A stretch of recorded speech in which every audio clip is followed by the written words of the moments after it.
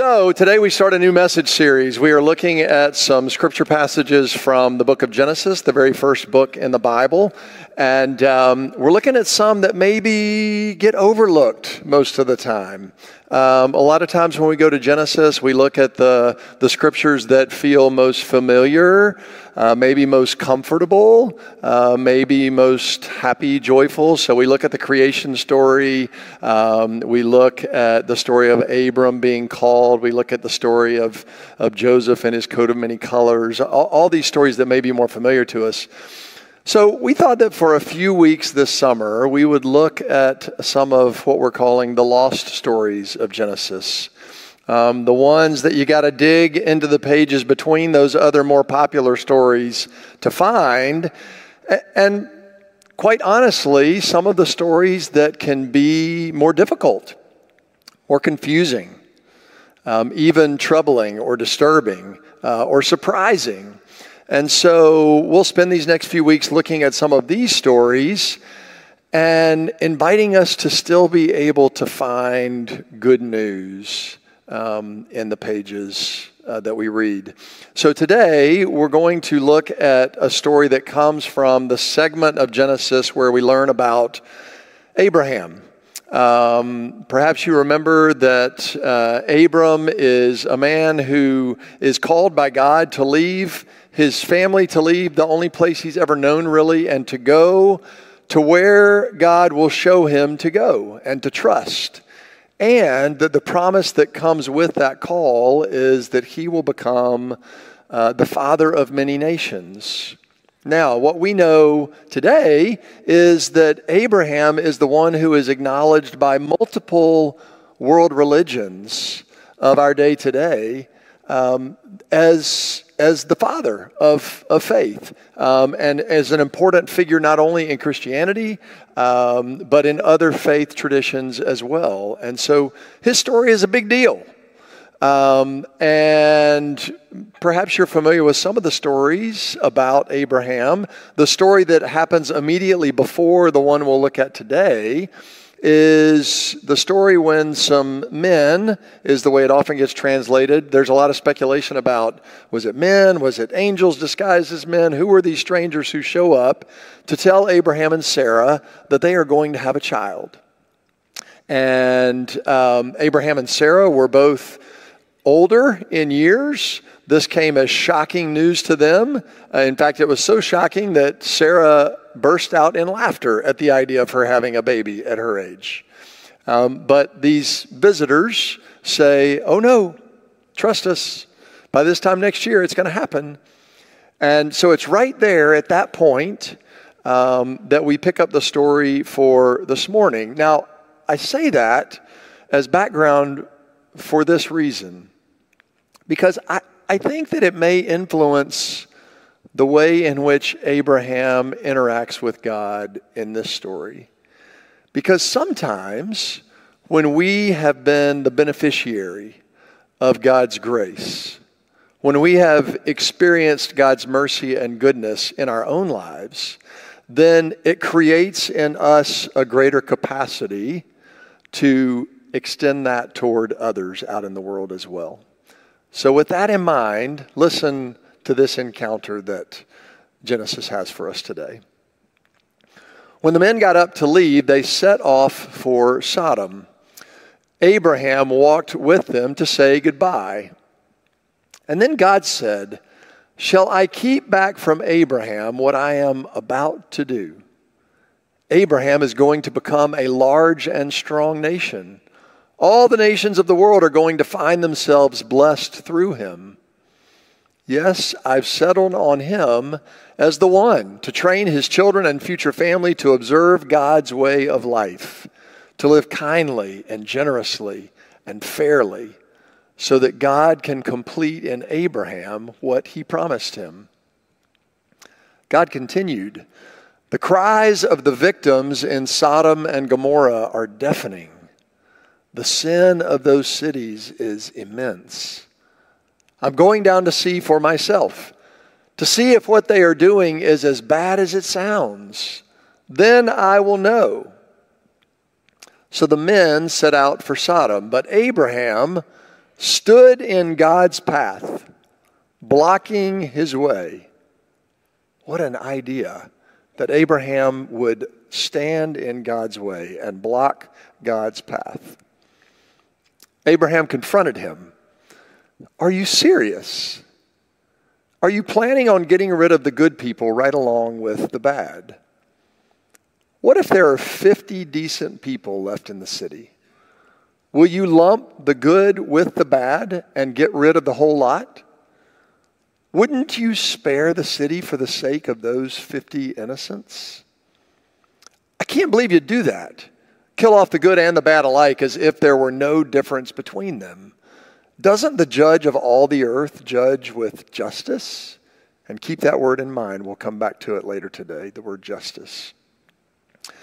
God said, if I find 50 decent people in the city of Sodom, I'll spare the place just for them. Abraham came back. Do I, a mere mortal made from a handful of dirt, dare open my mouth again to my master? What if the 50 fall short by 5? Would you destroy the city because of those missing 5? And God said, I won't destroy it if there are 45. Abraham spoke up again. What if you only find 40? Neither will I destroy it if for 40. Abraham said, Master, don't be irritated with me, but what if only 30 are found? No, I won't do it if I find 30. He pushed on. I know I'm trying your patience, Master, but how about for 20? I won't destroy it for 20. He wouldn't quit. Don't get angry, Master. This is the last time. What if you only come up with 10? For the sake of only 10, I won't destroy the city. When God finished talking with Abraham, he left, and Abraham went home. This is the word of God for the people of God, and God's people say, thanks be to God. Would you pray with me?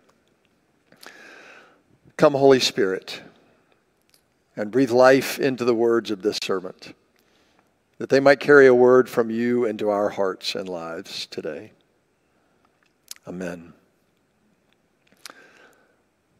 It's a curious story, isn't it? What to make of this encounter that Genesis reports to us between Abraham and God?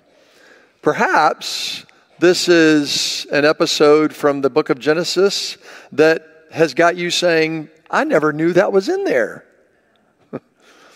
That may be a recurring theme for you over the next few weeks with some of these other stories. You may find yourself saying again, I never realized that was in there. Which is one of the reasons we wanted to take some time with them this summer.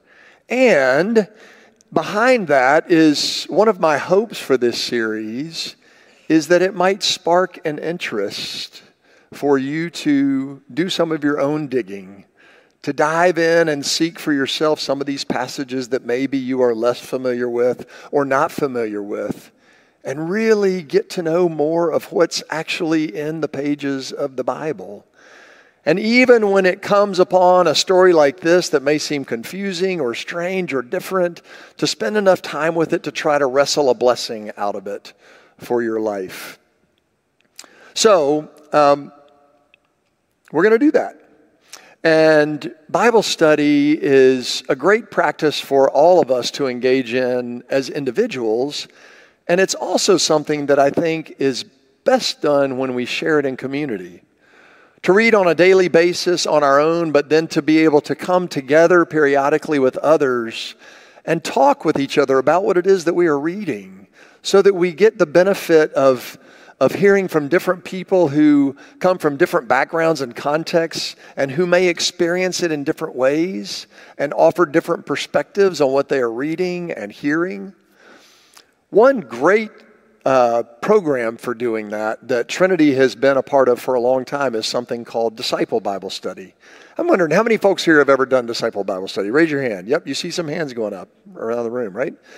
So that is one way to do this, where you read through almost the entire Bible over the course of about 9 months, 9 to 10 months, and you read every day, and then on a weekly basis you connect with others to pay attention to what it is that you're reading. And those of you who have done that, who raised your hands, you know that one of the recurring themes of Disciple Bible Study is 3 questions that show up every week that you're invited to ask in response to one of the scriptures that you've read. Those 3 questions, you could probably recite them with me this morning if you wanted to, if you've done Disciple, are: what does this passage have to say about God?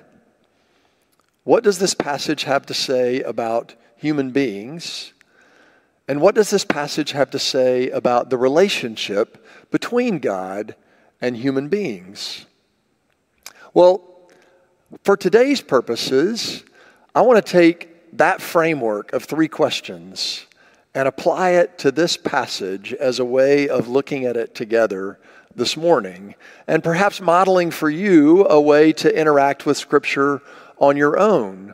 Now, let me remind you that anytime a group of people come to a passage of Scripture, we are coming to it from different perspectives, as I mentioned, which means that not everybody is going to read it or hear it quite the same way.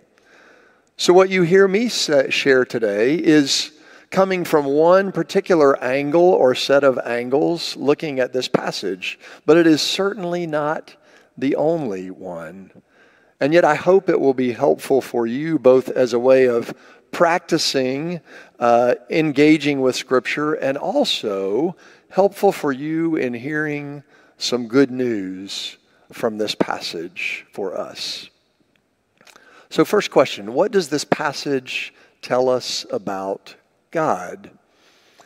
Well, let me start to answer that question by first saying what it doesn't tell us about God. This passage does not tell us that God is vengeful or vindictive. Sometimes when I encounter somebody in a conversation about Scripture, I hear something along these lines. You know, I love the God that I meet in the New Testament, but I'm not so fond of the God that I meet in the Old Testament. Anybody ever heard that before or felt that way? Here's the thing. God is one God. We proclaim that in our affirmation of faith this morning. And the God that we meet across the pages of Scripture and throughout history is the God who we encounter through all of these stories. And so what we always want to be doing when we come to Scripture is to be looking for those elements of who God is that are consistent with God's character and that are trustworthy and true. So, you heard in this passage this morning mention of Sodom and Gomorrah, and perhaps you have some things lurking in the back of your mind about what that means. And chapter 19, the very next chapter, has a very disturbing story about Sodom and Gomorrah and what happens there that attributes to God a very vengeful, vindictive, and retributive form of justice on the earth. But Walter Brueggemann, theologian and scholar who has spent a lot of time with Genesis, is able to help us put that into perspective, remembering that the story that we encounter in chapter 19 is one that had been around for a long, long time, and that it is the story that we encounter in chapter 18 that seems to represent an evolution, if you will, of people coming to understand more about God's real character. And so, Brueggemann says, this story then, by Genesis including it and telling it for us, calls into question, quote, every caricature of God as the scorekeeper and guardian of morality who is ready to pounce and judge and punish. Friends, the God that we encounter in Scripture, the God that we encounter in our own lives, The God that we encounter in the one who made heavens and earth and who created humanity in God's own image, and the one who chose to show up in human form in the person of Jesus Christ, is not a God who is seeking to pounce or judge or punish. The heart of the God that we come to know through Scripture and through our own experiences in life is one who is inclined toward mercy. The Hebrew word that gets translated as mercy is the word chesed, and it shows up over and over and over again in the pages of Scripture, most often in reference to the character of God. Many, many times in the book of Psalms alone. And that word chesed, which can be translated as mercy or sometimes as loving kindness, or, as we heard it this morning in the psalm that Bill read for us, steadfast love. That's the word in Psalm 89, chesed, steadfast love, mercy. That word is most often found right alongside another word that is used to describe the character of God, the word mishpat, which gets translated as justice. So here's the thing. Wherever God is exhibiting justice, God is also exhibiting mercy. The two things are inextricably bound in the character of God. And so if we are to come across a description of God's justice as being something that is vindictive or retributive, then we have come across a false description of who God is and how God chooses to interact with the world. What does this passage tell us about God? That God's heart is inclined toward mercy. What does it tell us about human beings? Well, one thing it tells us is that there is always hope for us. Precisely because of God's mercy, our lives are never beyond redemption. God is always wanting to woo us back into right relationship with God, always seeking the best for us, always wanting us to have an encounter of salvation, which is to say, to always be moving more closely toward living into the image in which God created us, to be the very best version of ourselves as God made us. Now, you don't have to take my word for it. Just dive into the Scriptures and you'll see plenty of examples there. Time and time again, stories of people who God uses in surprising ways. There's some suspect characters and some people with questionable and troubling pasts. And yet God chooses to continue to engage with them and ultimately to use them to show mercy so that then they might become a part of God's plan to share that mercy with the world. There is always hope for us. Third question, what does this passage tell us about the relationship between God and human beings? Well, one thing it tells us is that God welcomes our bold petitions.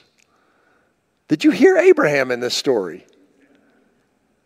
How daring of Abraham to block God's way, as it was translated in the version that I read today, and to insist on God responding to Abraham's concerns about what the plan is for God's people.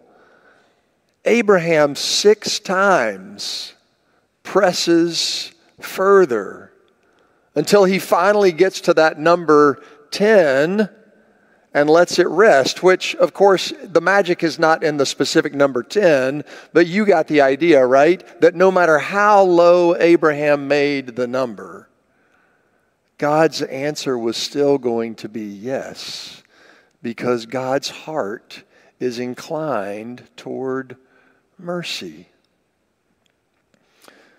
This story that we have about Abraham can be paired with a story that we have in the New Testament that Jesus tells about a persistent widow who longs for justice.